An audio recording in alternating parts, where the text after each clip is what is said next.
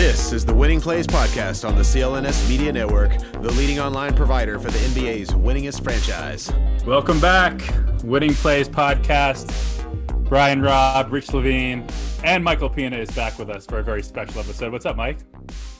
What's going on, guys? So wonderful to see your beautiful faces.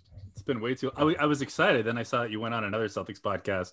I thought we were getting blessed with something special. And then I'm like, oh, shit. He's just making the rounds. It's always special when I see you guys. Stop.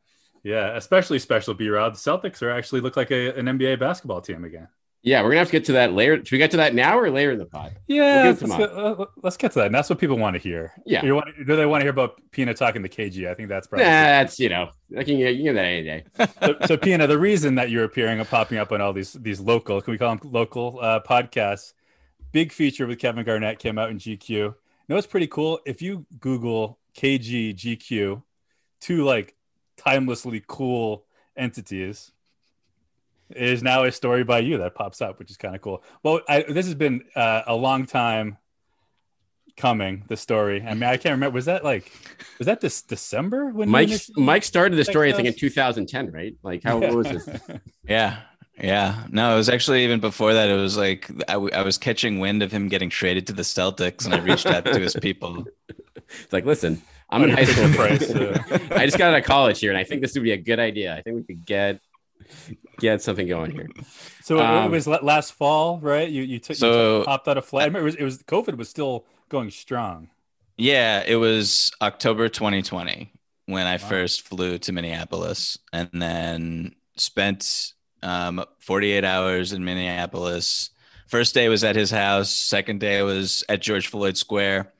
And then a few months later, we had a follow-up video call that was just me and him. You know, you guys know, like sometimes when you do video calls or interviews, there'll be like publicists of that nature. There'll be like publicists sitting in, and it was just him. And I was so excited. And he was like, that video call. One of my all-time great regrets is not recording my laptop screen, because it's truly an all-time regret, because I have never laughed harder in my entire life than throughout that. It was like about 45 minutes. He was like impossibly funny.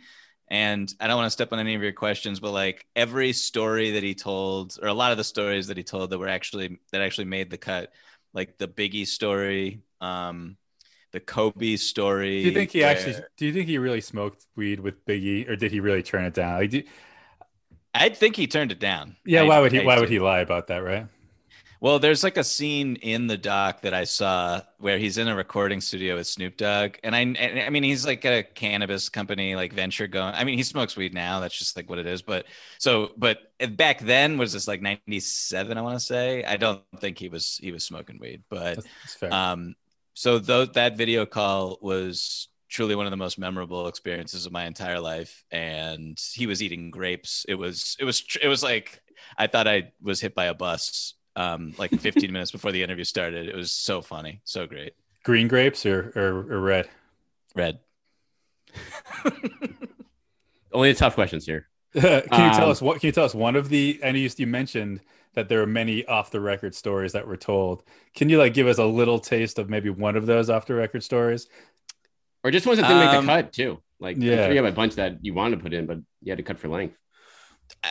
I would say, like, the off the record stuff was always him commenting on current players and either just like giving his opinion on what was happening. Let's say with the Celtics in the bubble, he would describe to me why they lost to the Miami Heat in just a very expletive laced monologue that was very entertaining. And then who do you think he blamed, B-Rob?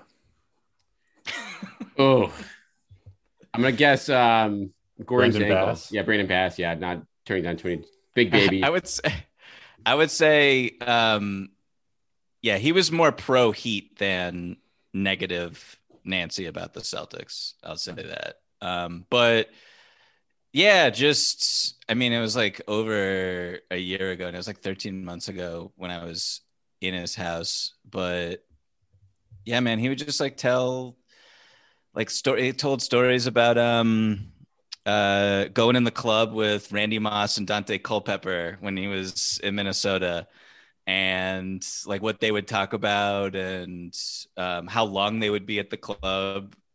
Just like it was just like, it was so wild just to hear him talk, and I can't even begin to impersonate him because he's like the most singular human being on the planet, and the way he emotes and the way he like the way he like twists language and makes up words in the middle of telling stories and like spits when he talks. It's just like, yeah, but it was countless stories back, like one after the other. It was so great. So take us though for the, I want to hear more about the backstory to this story. Like, how did this come about? And for you, like going into this, like going to a guy's house and getting to spend a day with him, like what's your mindset going in? And like, he felt super comfortable with you, obviously by the stories you got here. Like, how did that come about instantly, or was that built over the course of the day essentially, or the couple of days you guys were together?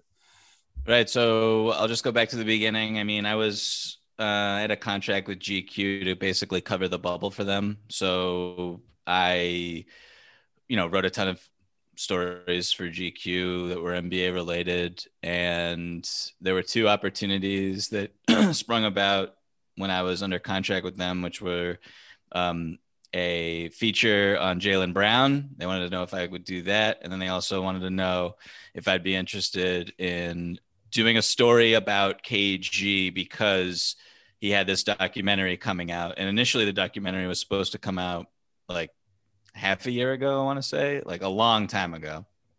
And of course I said yes to both. The planning for the KG story was very fluid. It was, okay, we were going to go because it was dependent on what the documentary crew was going to be filming. And then I would just observe that and then have time with him, and I would just be able to kind of shadow him. But it was like, okay, this is the weekend you're going to fly to Minneapolis because we're going to be filming his house. Oh, now he doesn't want to do that anymore. So he doesn't want like any filming in his home. So we're actually going to go to Malibu. Can you go to Malibu? And it was a lot of back and forth like that for a while until finally they settled on I guess they convinced him, or he decided that he was willing to open up his home to the camera crew in Minneapolis, right outside Minneapolis. And so that was like a few weeks. There were times where it was like, we're not going to do any filming because of COVID and the pandemic, and we'll just do a Zoom interview. Thankfully, I was able to go. And I mean, in prepping for the story, there's so many different angles that you can hit with someone like Kevin Garnett. And I read every SI profile on him, every article that I could find about KG throughout his career, looking for little tidbits that I would like for him to just kind of reflect on. Because my angle heading in was like, okay, I just want this guy to like talk about his career and talk about his life and talk about himself, because that's what I'm most fascinated in with him. A lot of times that he does public interviews, he'll comment about, people will ask him about like, what do you think about Giannis? What do you think about Russell Westbrook? What do you think about the Celtics and the Heat and all that? All that's, yeah, all that stuff's like wonderful because he gets to talk about it. And I can hear him talk about anything, frankly. But I was trying to do something new and something that I was personally more fascinated in and by, which is him. And I mean, this guy, the way that he emoted on the court versus how private he wanted to be off it was always so fascinating to me. And that one of my first questions to him was how he processes that part of himself. And he was just like, I did not know we were going to go that deep today, but he like clapped his hands. He's like, all right, let's go. Let's do it. And I was like, okay, this is going to be great. But did you smoke any weed while you were there? I can't definitively say yes or no to that. There was a smell as I was walking out the door, but walking out though. So yeah. Yes. But, so So yeah, I came into the first interview. I had my notepad. It was probably like 80 questions written out. I knew I wasn't going to get to all of them, but I mean, it was literally like a lifetime worth of me being curious about this person. He's one of my favorite players of all time. I think he's one of the most important players of all time. And that was kind of what I was trying to tell in the story. And so, you can really get bogged down in an interview with him if you say like he'll go on a tangent and start telling stories, and they're great, but when you have all these other questions you want to hit, it's really tough, and you're not interrupting this person. That's just not going to happen. So it was I mean, I would say, like, from what I remember, being in his presence is everything that I thought it would be. He's intimidating. He's hilarious. He's super smart. He's very energetic, and it's all of that wrapped into one conversation, one sentence. Honestly, it's like he's everything I thought that he would be, frankly. Any Prince stories? Did he hang out with Prince at all in Minneapolis? He did mention Prince, and I don't remember the details of the story because, like, my head was just like, I mean, it's just like it was. As well? I was not. But I remember Prince did come up at one point, and he briefly. I don't want to say like what he said after, because I honestly don't remember, but I do remember Prince's name coming up, and we did talk a lot about Minnesota, what Minnesota meant to him as a child, not as a teenager, kind of, and then becoming the player and the man that he came to be. And, talked a lot about Chicago, the move from South Carolina where he grew up, how that shaped him. Talked about, obviously, the trade to Boston and everything that happened after that. Talked about acting, and he's a great actor who was robbed, in my opinion, of an Oscar nomination for Uncut Gems. So yeah, ran the whole full gamut there. And how nerve-wracking is it over, they keep pushing the release back and back? Like, did you have to rework the story at all, or did it pretty much, obviously a lot of the stories held up perfectly. I imagine you didn't have to touch much, but did you, like, how much was that a thought in your mind once you have all this, and then you have to think about how you want to, present it as time wears on here? Yeah, I mean, I wrote a lot of it a long time ago, and I was just very nervous that he would scoop some of the things that he told me that he supposedly never said before. Because, he did, like, for example, like, he did this interview with the New York Times a week and a half ago. And he talks about Ray Allen and Paul Pierce. He talks a little bit about ownership with the Timberwolves and Alex Rodriguez.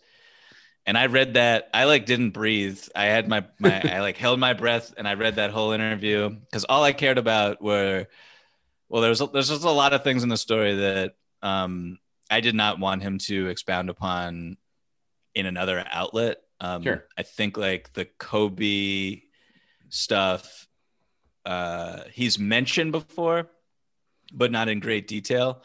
So I was a little nervous about that. But I feel like we dodged a bullet and got really lucky that he didn't really open up about a lot of those things, or other reporters didn't ask him about some of the stuff that you did a better job than all the other reporters is what we're. That's exactly what I'm trying to say. Thank you. Just cut to the chase. Yeah, go ahead, Rich. Yeah, no, I was going to say, I mean, I don't know if we want to transition, because I know coming into the season, Mike, and I don't know if that's some of your roots coming through. Big proponent of the Celtics. I think you're higher on them than I think a lot of people, nationally. But I mean, it's a slow start. But what are you seeing right now? Mm-hmm. Are you walking back your thoughts at all, or do you think it's just just takes a little bit of time. And certainly the defense looks like it's coming around, most importantly. But where are you at on the Celtics right now? And who do you want to call out? Like on the team? Right? Yeah, yeah. Just generally. Continue the theme. I'm I thought that there were some things about the Celtics that would be more seamless. I thought that maybe unfairly that Jason Tatum would look a little different and just be a little bit more mature in terms of how he plays the game. Like if I look a little different. I was I mean, be able to shoot. Look, I was and frankly, like, we're very early in the season still, and I know that it is what it is in terms of people like us covering the league and like making these judgments on everything. But if you look around the NBA, so many superstars are having atrocious starts to this season for a variety of reasons. And so I'm not like panicking about Tatum's field goal percentage or his 3-point percentage or anything. But when I watch him play, I am also kind of like, he just doesn't make the right decisions as consistently as the Celtics frankly need him to. And that's a little been something, but I still think, like, as you said, the defense is the best in the NBA since that loss in Chicago, which really could have broken the team. They bounced back from that. I think they're third in net rating since that game. Should have beat the Mavs, or could have beat the Mavs, and Good. Just kind of had a brain fart at the end there. But yeah, like, I would say, if they finish third in the East, I frankly wouldn't be stunned. I think that the whole conference, the whole league really is just this like snow globe right now. And like, I don't know how anyone could look at the Wizards or the Bulls and be like, oh yeah, like they're definitely going to stay, 6, 7, 8, 9, 10, 11 games above 500 through the rest of the season. Or in first place, in second place, I don't know about that. So I think a lot is still up in the air. I think my reasons for optimism were founded. And, there's still a lot to be pretty optimistic about. Like, Al Horford looks great. And he's not shooting the ball great. A lot of players on the team aren't shooting the ball great, but like the way he moves, the way he's defending has been great. When they switch, their switch defense has been terrific, on par this season. So yeah, I just think that like things take time. They have a new head coach. They're trying to figure things out, trying to integrate different pieces like Dennis Schroeder, Josh Richardson, who have come in from different styles of play. And it's going to take some time, but when healthy, when Tatum gets on the right track and looks like a superstar, which I still think he is, this team will be fine. Rich, are you buying in at all after this last week? What's your read on what you've seen? But I mean, buying in on what? On them, like, just like writing that. I think, and then making the playoffs. No, not even that. I think. I mean, but for real, I mean, that's a conversation that you had to have. Like avoiding the play-in. I don't. I mean, I certainly don't. I'm not comfortable saying that they're going to avoid the play-in, because it's funny. You talk about Horford, and it's and you mentioned like the shooting. It's so crazy how good he looks, and then to watch that on a night-to-night basis, and then see that he's shooting like 25% from three or whatever it is now. Like, that is unbelievable. Like, you think if he could just shoot, get up to 30. I don't know if he maybe did. I haven't checked. How many did he hit against Toronto the other night? Is he up over 30 yet? No, he's at 25%. 25%. So I mean, that's uplifting. It's one of those things you wonder if he might come back down to earth a little bit, and you'd be like, okay, Al really saved them for those first few weeks, helped them stay afloat. I thought Schroeder has been great. Richardson looks a lot better than he did early on. But there was still, I mean, we talked about how much deeper they seem this year than last year. But like Pritchard and Nesmith, not, and I know I read your mailbag, B-Rob, on Mass Live, talking about whether Pritchard even has a role on this team. And I think it's fair to wonder how much he's even going to play, going forward, as long as Schroeder is playing the way he is, unless Pritchard really starts shooting the ball better, he's not going to be a factor. But yeah, I mean, I don't know. I think that the Celtics are going to be better than they have been, but I'm not ready to buy on a third seed yet. I haven't seen enough there. But I don't know. I feel better than I did last week at this time. That's for sure. Yeah. The Pritchard point is a really interesting one, Rich. I feel like, since I think even with Jaylen Brown out, the fact that it seems like only two of Nesmith, Langford, and Pritchard are going to play on any given night, because Richard and Schroeder are kind of locked in there for those. Like those seem to be Ime's guys, which is, I mean, that's not a big surprise. It's like new coaches love veterans. Like, of course, those guys are going to get the lion's share of minutes there. Also, coach Josh Richardson in Philadelphia. That's a good point. Yep. So he's got the experience. He's got the comfort level of him on top of it. And so, yeah, so if they're going to go defense first, then if that's the case, and Pritchard isn't hitting jump shots behind that mask, he needs to talk to Rip Hamilton or something like that to get a better model or something. But has he talked about that? Have you guys had an opportunity to ask him about the mask, or is it just sort of? No, because we don't get to talk to him now. That's the sucky part about the COVID world access, is that, if a guy's not playing, we're not going to get a chance to talk to him really. But I think that would be a really interesting question to ask him. So at the same time, do you guys want to guess what with Jaylen out of the starting five, guess who the best 3-point shooter is in the Celtics starting five right now, and what they're shooting from the field? The best in the starting lineup, in the starting lineup. Five. Yeah. Without Jaylen. Marcus at 32%. Mike, Schroeder at 36%.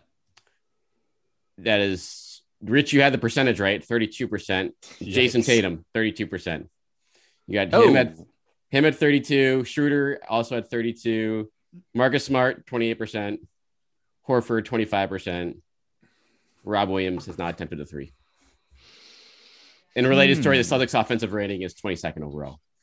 So, and they're winning games. I think that's the biggest upside to me. Like the fact that they were this bad defensively just for the first 6 games until they figured it out after the Marcus call out. But they have still been dog shit offensively for most of these games. And the fact that they're still right there right now is, I think should be a promising sign, because they can't keep shooting this bad, I would think, right, Mike? Like this has to, but I don't know. The longer this goes, you don't have to you don't write the track record of the guys that you have to hope turn it around here. Yeah, I mean, if you're going to shoot the 3 ball this poorly all year long, that's going to be a problem. I think, their identity might just be, we're going to have a top 5 defense. We're going to run off our top 5 defense, which they haven't done at all. And, we're not going to give up anything easy. We're not going to foul. We're not going to give up easy transition buckets, which they've done. If they clean that stuff up, then I still think fundamentally on offense, they should be able to generate good looks, and they don't need to take the shots that they've taken, i.e. the ones that Jaylen takes sometimes, and the majority of the ones that Tatum takes. But yeah, I mean, I don't know what the ceiling is for this offense. That could be tough, and it would be nice if they had another connector, and I don't know who that's going to be. It would be nice if it was Josh Richardson, if it was Romeo Langford, just someone who can keep the ball moving in an offensive possession. Someone who can beat a closeout and make a play after drawing 2. I just don't know who that can consistently be. And then, I mean, it kind of goes back to, okay, this team still needs Jason Tatum to attack them more. And I know that that's just a kind of a reductive thing to say, but this team's not getting into the basket really at all. And it's really tough to forget about the 3-point shooting. If you don't get to the rim, it's just really difficult to have an effective offense in today's NBA. We can't close this out without, I think, spending 2 minutes on the Ben Simmons here, because I want to throw it to Rich here, because Rich brought this up in the summer, the like Celtics potentially sniffing around Ben Simmons, obviously without Jaylen Brown involved.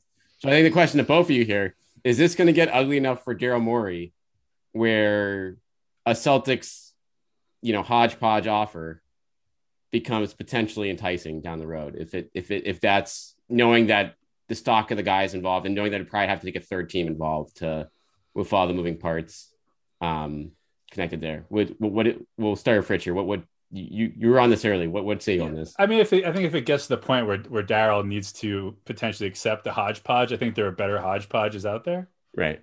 I would imagine. I mean, what we're talking Marcus, Rob, and some picks, right? That's Pritchard and Neesmith. I don't know. They're one of those guys in. Is that what we're talking about? Yeah, I think that's what we're talking about.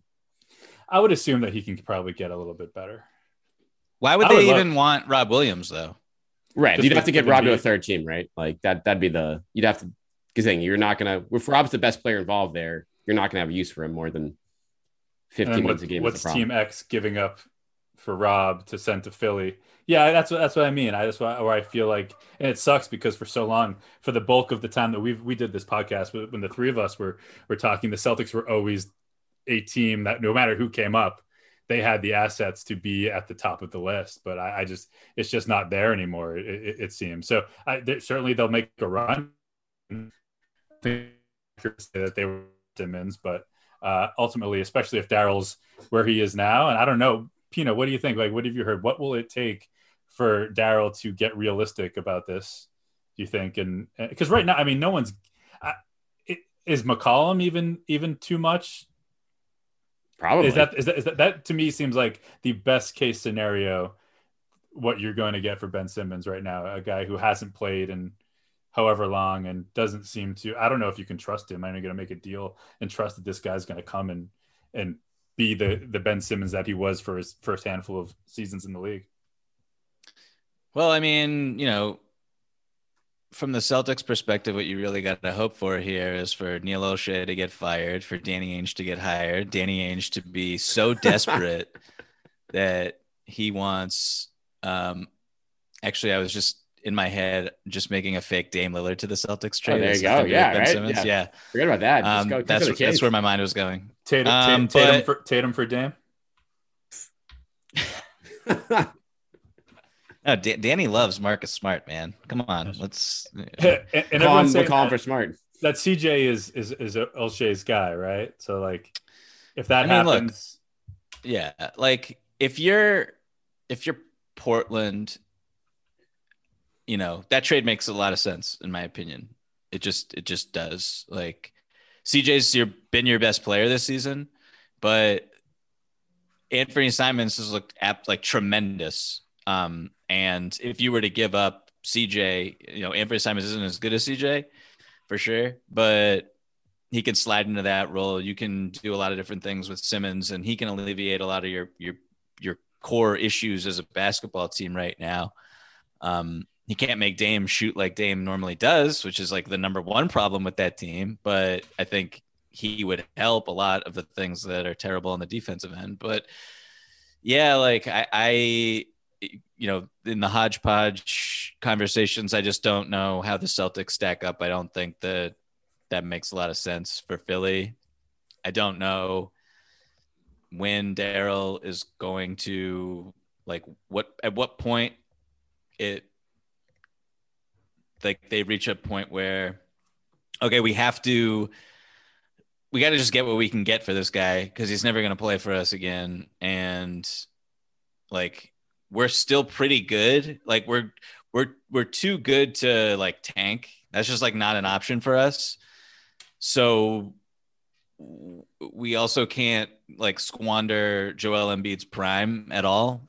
So like, I don't know, like but right before the season started, I was beating the Simmons for Gordon Hayward and Miles Bridges drum, but like Miles Bridges is like, that's not happening. I still think a player like Gordon Hayward would be really nice in Philly.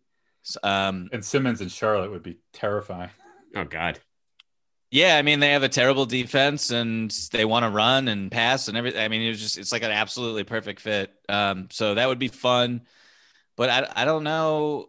like, are you getting an all-star caliber player? How can you? Brad Beal's going nowhere. Like, and not to mention that, like, and a lot of people think, and maybe in some ways it's true, that Simmons is kind of playing the Sixers, and people accuse him of using mental health, but clearly if you watched him play last year in the playoffs, that is not a mentally, I'm going to say stable, but like 100% mentally healthy dude out there. Like, clearly there is something to him. I don't want to say mental illness, but he's got some things that he's got to deal with to be able to be himself on the court. And we don't have the proof that he's there yet.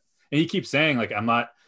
It's so hard. We don't know what's really going on. Who knows what Rich Paul is saying with strings that he's pulling? But he says he doesn't feel well enough to play. The last time we saw him on the court, he did not look well enough to play. So I don't know. Like I say, I don't know how any team is going to come in. Certainly not give an all-star, but any like really legitimate piece to roll the dice on Simmons right now. And again, and that's what I think what Morey hoped, is that he'd come and play for Philly and show teams that he could do it and work his way out of there. But clearly that's not happening.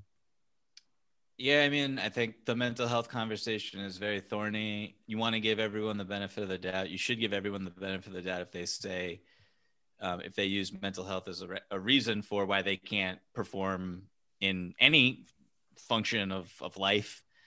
So that would be like step one, just my thoughts about that. But you're right. Like, we don't have a lot of information there. We can only go on what is being leaked by, I guess, both sides, the team and him, in this increasingly contentious dispute. But I think that if you are a team that is trying to trade for Ben Simmons or interested in Ben Simmons, like, these reports certainly don't make you want to add to your initial trade offer to the Sixers, because what exactly are you acquiring with Ben Simmons? Would he suddenly just, if he were to go to Portland, is he going to play the day after he's traded for? I don't know. Based on everything that has been reported about it and what Rich Paul said on the record, I don't think he'd be ready to play basketball immediately. So when is he going to be ready to play basketball? And I think that those are questions that you just have to ask yourself as an organization that's trying to trade for him. So I don't know when this is going to end. I don't think it's going to end anytime soon. And I think the Sixers are just in a really difficult position that they did not anticipate being in. And like you said, Mike, if you don't want to waste a year of Embiid's prime in a wide open Eastern Conference. And that is what they would be doing if they kind of stand pat here and don't, lower down the asking price. And so you combine that with the fact that it's going to be tough for all these teams, like, who can justify making of this deal? Who's a team that, definitely wants to give up good value for Ben Simmons, that he's on the right timetable with the rest of their core as they go forward and stuff like that. If you go through it, it's like a shorter list than you think of teams that are, probably willing to do that at this point without, knowing that they're going to have to talk to him and know that he wants to go there. And so with Gary Washburn putting that little nugget in his article this week too, saying that Ben Simmons is interested in Boston, that makes me think this is something that, like, I wonder, you're like, oh, I wonder where he got that. Like, if this drags on into January, then, like, it's certainly not worth watching now. But if things are still kind of meh with the Celtics then, and Philly's still playing well, that's when things get a little more interesting, I think. You talk about potentially wasting a year of Embiid's prime. Like, I guess anything other than a title maybe is doing that, or a serious run. But how often do we see these teams make the huge deal mid-season and then that year gel immediately to the point where you're ready to contend? That's why, like, I think it would have made more sense to get out of the way early. But Pina, do you have any insight into, like, any actual real offers that Morey had at any point this offseason? I don't know whether it's the Brogdon or whatever it was, anything that was actually on the table for him to turn down, or no? Is it still just kind of speculation? And no, I mean, I think there's been a lot of conjecture out there. You mentioned the Brogdon trade. I think there was some offer with the Spurs that just never seemed like it made a lot of sense for either side. I mean, a lot of teams that, Cleveland, and then there's like the whole Colin Sexton thing. The Kevin Love thing. I think a lot of those ships have sailed, though, for a variety of reasons. I don't know what the status is of any of. I mean, you got also the Warriors, and their ownership came out and shut down all rumors for possible trade packages for Simmons because they already have Draymond Green, and ownership doesn't think that Draymond Green and Ben Simmons can play together. So, yeah, it's like this never-ending conundrum seemingly for Philadelphia. Ben Simmons for Kyrie Irving. Let's do it. Just I like that get one. it over with. I threw that one out there at some point. It's just like, I think that living in New York and the mayor that was just elected is such a wild card human being that if I were the Nets, I'd be like, all right, well, hold on to Kyrie. We'll see how this thing shakes up here. Yeah. But because he's not getting vaccinated, but the mandate might change. But didn't he say, the last I saw, he said that he wasn't going to change anything, but you still just don't know. Dude, you got to watch him talk, though. Like you can see the transcript of what he says versus watching the actual interview. And this guy is, we don't need to get into like a New York mayoral politics podcast. That's not really what I'm trying to steer this conversation into.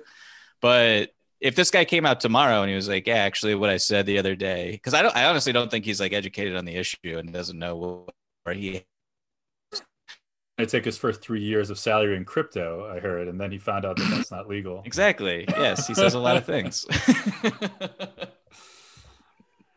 Cool. Good times. All right. Good times in America. Very good times. All right, so we'll keep a bonnet there. Any closing thoughts here before beyond telling everyone, if you haven't checked it out yet, obviously, GQ Sports, Kevin Garnett is still breathing fire. Been a talk of the web this week, Michael Pina. Just the World Wide Web. The World Wide Web. The whole world is.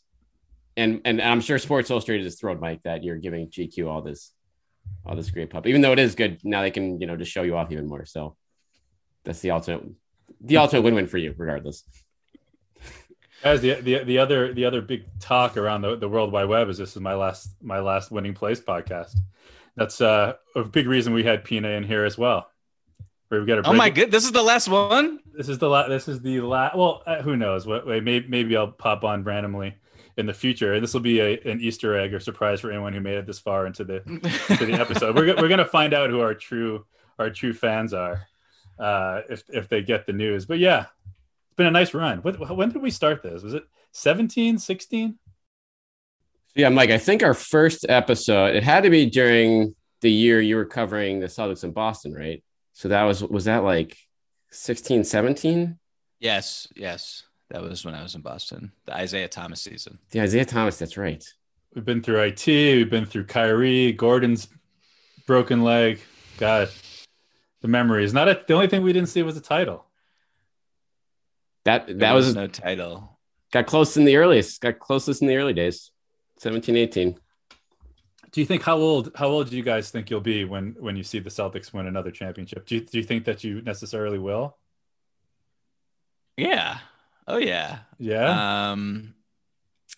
Yeah. When I guess the gap between 80s, what was it? 80s. 22 years, 86 and 08.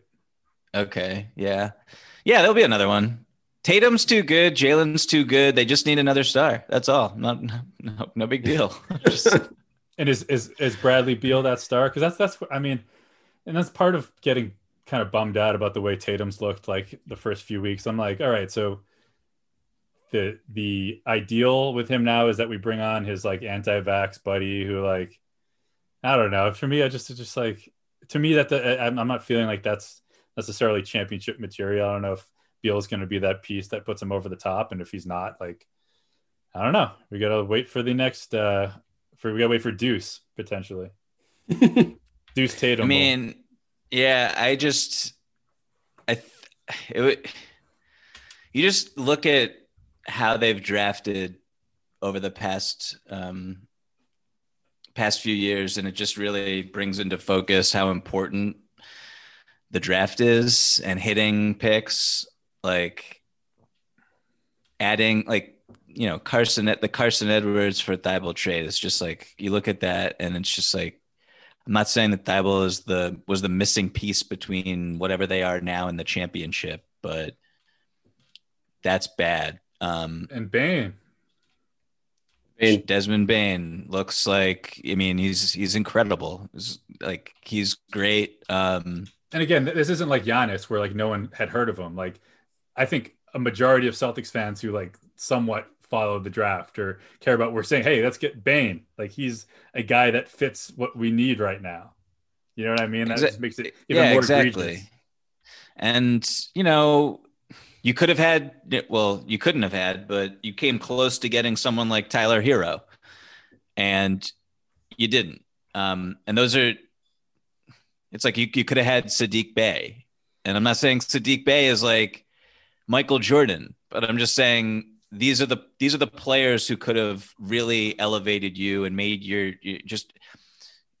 made the roster seem more deep than it is. Like Sadiq Bey would not have been I don't want to say Neesmith is like a total question mark, but like he's really not in the rotation consistently. Sadiq Bey would have been playing 30 plus minutes a night for this team. That's just reality. So that stuff is just, it's frustrating. But I still think there's plenty of time given where Tatum and Jalen are on their timelines. And if you just look at, if this team is competitive and another star or a young player who gets a little disgruntled looks over and says, I want to be the missing piece in Boston, I think that is perfectly like viable as a potential route for this team. I don't know who that star is, but I was going to ask you that question, is if there's one name that could jump out to you as potentially like. No, I mean like Siakam. Like the guys like the guys in my head, I'm not saying that there's like any connection at all to Boston, but like there are players who are stars in this league who, the Donovan Mitchells, the Karl Anthony Townses, potentially, Devin Booker, potentially. I don't know if those are great fits, but like all great fits. But like there's a lot of really talented players in this league who could be looking for different places to play at some point. And, I think Boston could be a pretty attractive place given the respect level that a lot of these guys have for Udoka, given the talent level that Tatum has and his ceiling and what his trajectory can still be. And you look at how good he is now versus how often we're complaining about his game. And it's like pretty wild given his age and everything he's already accomplished in the league. Jalen just gets better and better and better and better every year. So I don't think they're that far. I don't think they're there or like necessarily close, but I don't think they're that far. It's the start. I mean, the thing that hurts now is the starts with the Bulls and the Wizards and all these teams this year. I mean, who knows how long this is going to last, but like Zach LaVine's probably another name you could add. I don't know how high you guys are on him. But that's like a free agent that you wonder if he could be a third piece, but now it looks like he'll have no real reason to leave Chicago anytime soon either. Yeah, I like the thing with like LaVine and Beal. Like I would like a third piece more like in the Draymond mold, not everyone would. No, but someone that doesn't need the ball, someone, you know what I mean? Someone that is going to be very comfortable offensively, being a very clear third option, even fourth option, right? In Draymond's case sometimes, but just a very selfless kind of guy, isn't used to having the ball, isn't used to being the number one on his team. I just see, people talk about there's enough overlap between Jalen and Jason. I mean, you throw Bradley or Zach into the equation. I just seem. So you're on the bench. I mean, I'm personally not like. Yeah. Well, first of all, I think Ben Simmons would be an okay fit. I do. But like, I don't get too upset about like the fit issues with Tatum and Jalen. And if you were to add another, like, if you just watch like how Zach LaVine and how Bradley Beal play, like, I just don't think that there would be that big of an issue offensively. And it's like in this league, like talent and as long as you have space and you have talent in that space, like you're gonna be great. And so, yeah, but like it might come down honestly to like, okay, really, what is Rob Williams? Like, is Rob Williams gonna be like, can he be better than what we saw from DeAndre Ayton in last year's playoff run? Like, is he gonna be better than like way better than the best that we've ever seen from Clint Capella? Like, those are the questions. Ben Wallace, essentially. Yeah, like just like what is his ceiling? How are you like? Is it valuable to unlock all the elements of his game, or have him be like tightly constricted and just maximize one or two areas? Like, how he develops, I think, is critical, frankly, for this season, for next season. And yeah, like, I don't know, like you also just we go back and we look at, okay, not paying Horford, interesting. Not paying Terry Rozier, whatever. Not paying Gordon Hayward, clear mistake in my opinion. So there's a lot of things you can look at from the past few seasons that got us to where we are that are tough to bounce back from for any organization, but given the loss of talent and how they've bled it, like where they are right now it simultaneously isn't a shock, and it isn't like any reason to panic either. It was a talent drain, and like you said, you need a lot. Like you said, I think Rob Williams, that's probably their biggest upside bet right now out of the non-obvious names here. Because I mean, Neesmith, Pritchard, Langford, I think those guys have plenty of room to develop here, but I don't think they're gonna ever become more than, you know, an NBA starter, like a solid NBA starter as their upside. Rob Williams, obviously, I think can go beyond that, and that's where he becomes interesting down the road. So, it is a interesting year from that standpoint to see how all those pieces just bounce back and how their value will help determine what this team could do next, I guess, even in season. All right, Rich. Why does this have to be? What is going on? I've missed the train, and what's the backstory on your departure here? What's the deal? Are you running for office? I am, yes, and I can't have them searching through our old podcast. So I like the fucking Jeopardy host. No, man, just a lot. Life is my excuse. You know, I had 0 children when we started this podcast. True. I have amassed 3 little girls, 7 Incredible. and under, since that fateful first show. Yeah, man, it's just the out here on the West Coast, it gets harder to coordinate times, and it's just a lot. I wanted to be able to give our listeners the best in Celtics coverage. I wasn't so sure that I'm able to do that as much anymore. I disagree with that last point, but so do I. Yeah. So that's not number one. It's just it's just a bunch of factors. And like I said, we'll see. Like if B-Rob needs a stand-in every once in a while, I can pop in. But for the most part, I need to. And honestly, I'm a little drained. Like this and this just comes with any like day to day with the team. But just the discourse kind of brings me down. It makes me sad. In some ways, I hate having to talk about bad things when they happen, especially when oftentimes they're so. but really, though, I mean, I when oftentimes they're so fleeting, right? Are you talking about sports or life?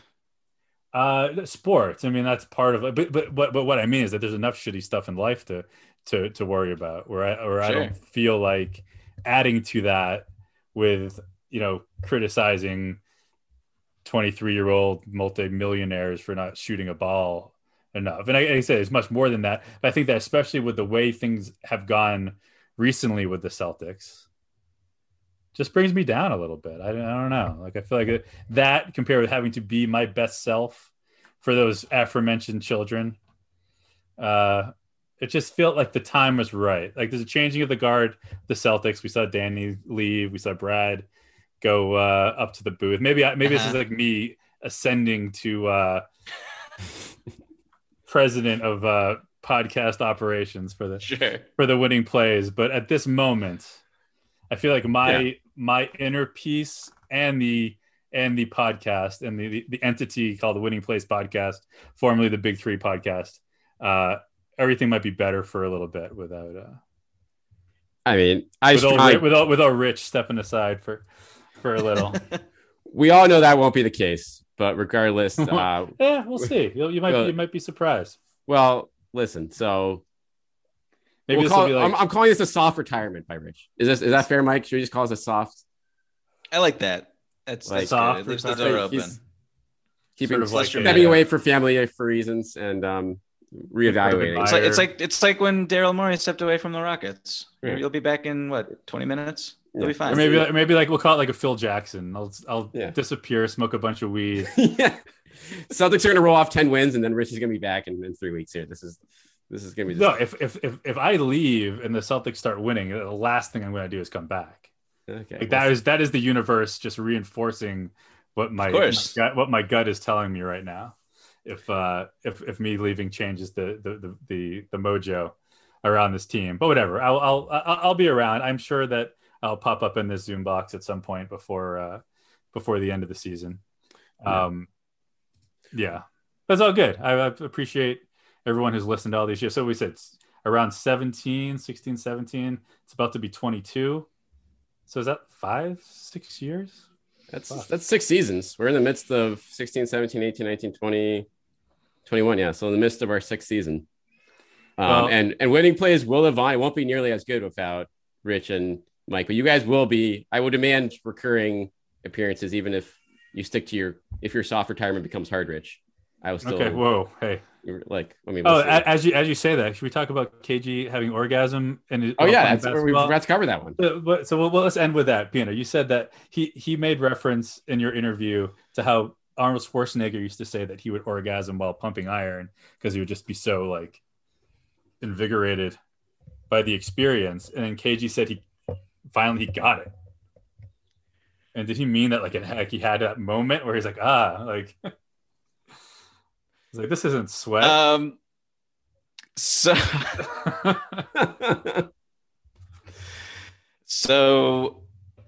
I mean, that was, I think I said this to you guys like early, maybe this was off the air, it was earlier in this pod, I honestly can't even remember, but when I sat down with all my questions for him, one of my first questions was just about, what fascinates me about KG is like that, just like his intensity and like where does that come from and how does he reflect on it and just like what's the deal there and how do you like turn that off and where does it go and all that. And he was that was very early on in the interview, and I was anticipating him giving like a puff answer. The previous couple questions I asked didn't really do anything for him. He was very not one word answers, but like they weren't what I was looking for in an interview really. Asked that question, he's surprised how deep I want to get, and then just goes on this monologue about pumping iron and makes one of his he's made some great analogies in his career. That's top 3 for me, I would say, and I really appreciated being on the other end of it and having him tell it to me. The analogy of him running through, when he talks about when you're in a dark room and you're just walking and you can't see anything and just getting your senses about you, and then he says that what happens when you start running full speed through that darkness. I was just like, Doug. I got that. I felt that. To me, that was a fantastic. But yeah, I mean, you think about it, like not knowing what's in front of you. You're just running full speed. Whatever it is, I'm going to have to go through this. And that really is the way he played. That's the way we podcasted, I think, from 100%. Off the cuff, no organization whatsoever. No. The lights are off. It's madness. It's chaos. That's how you got to do it. Well, it's been a pleasure. No, the pleasure. It has been an absolute pleasure. Again, check out Mike's stuff at SI, at Open Floor Podcasts. As always, everyone who listens to this pod regularly should be listening to those or reading him in there. Anyway, Rich, it's bittersweet. It's been a hell of a run. I'm considering this goodbye for now, but this is B-Rob, are you crying? Listen, I'm trying to make through this, Mike. Come on. But no, it's been an absolute blast with both of you guys, obviously, over the years. And Fantastic. Rich, more specifically, and winning plays will live on with should we call it a hodgepodge of Simmons? whoever's willing to talk with me in the future. Marcus Smart and Rob Williams. So yeah, they'll be on now. But but in the meantime, thanks again to everyone for listening. Thanks again, Rich, and go check out Mike on KG if you haven't yet.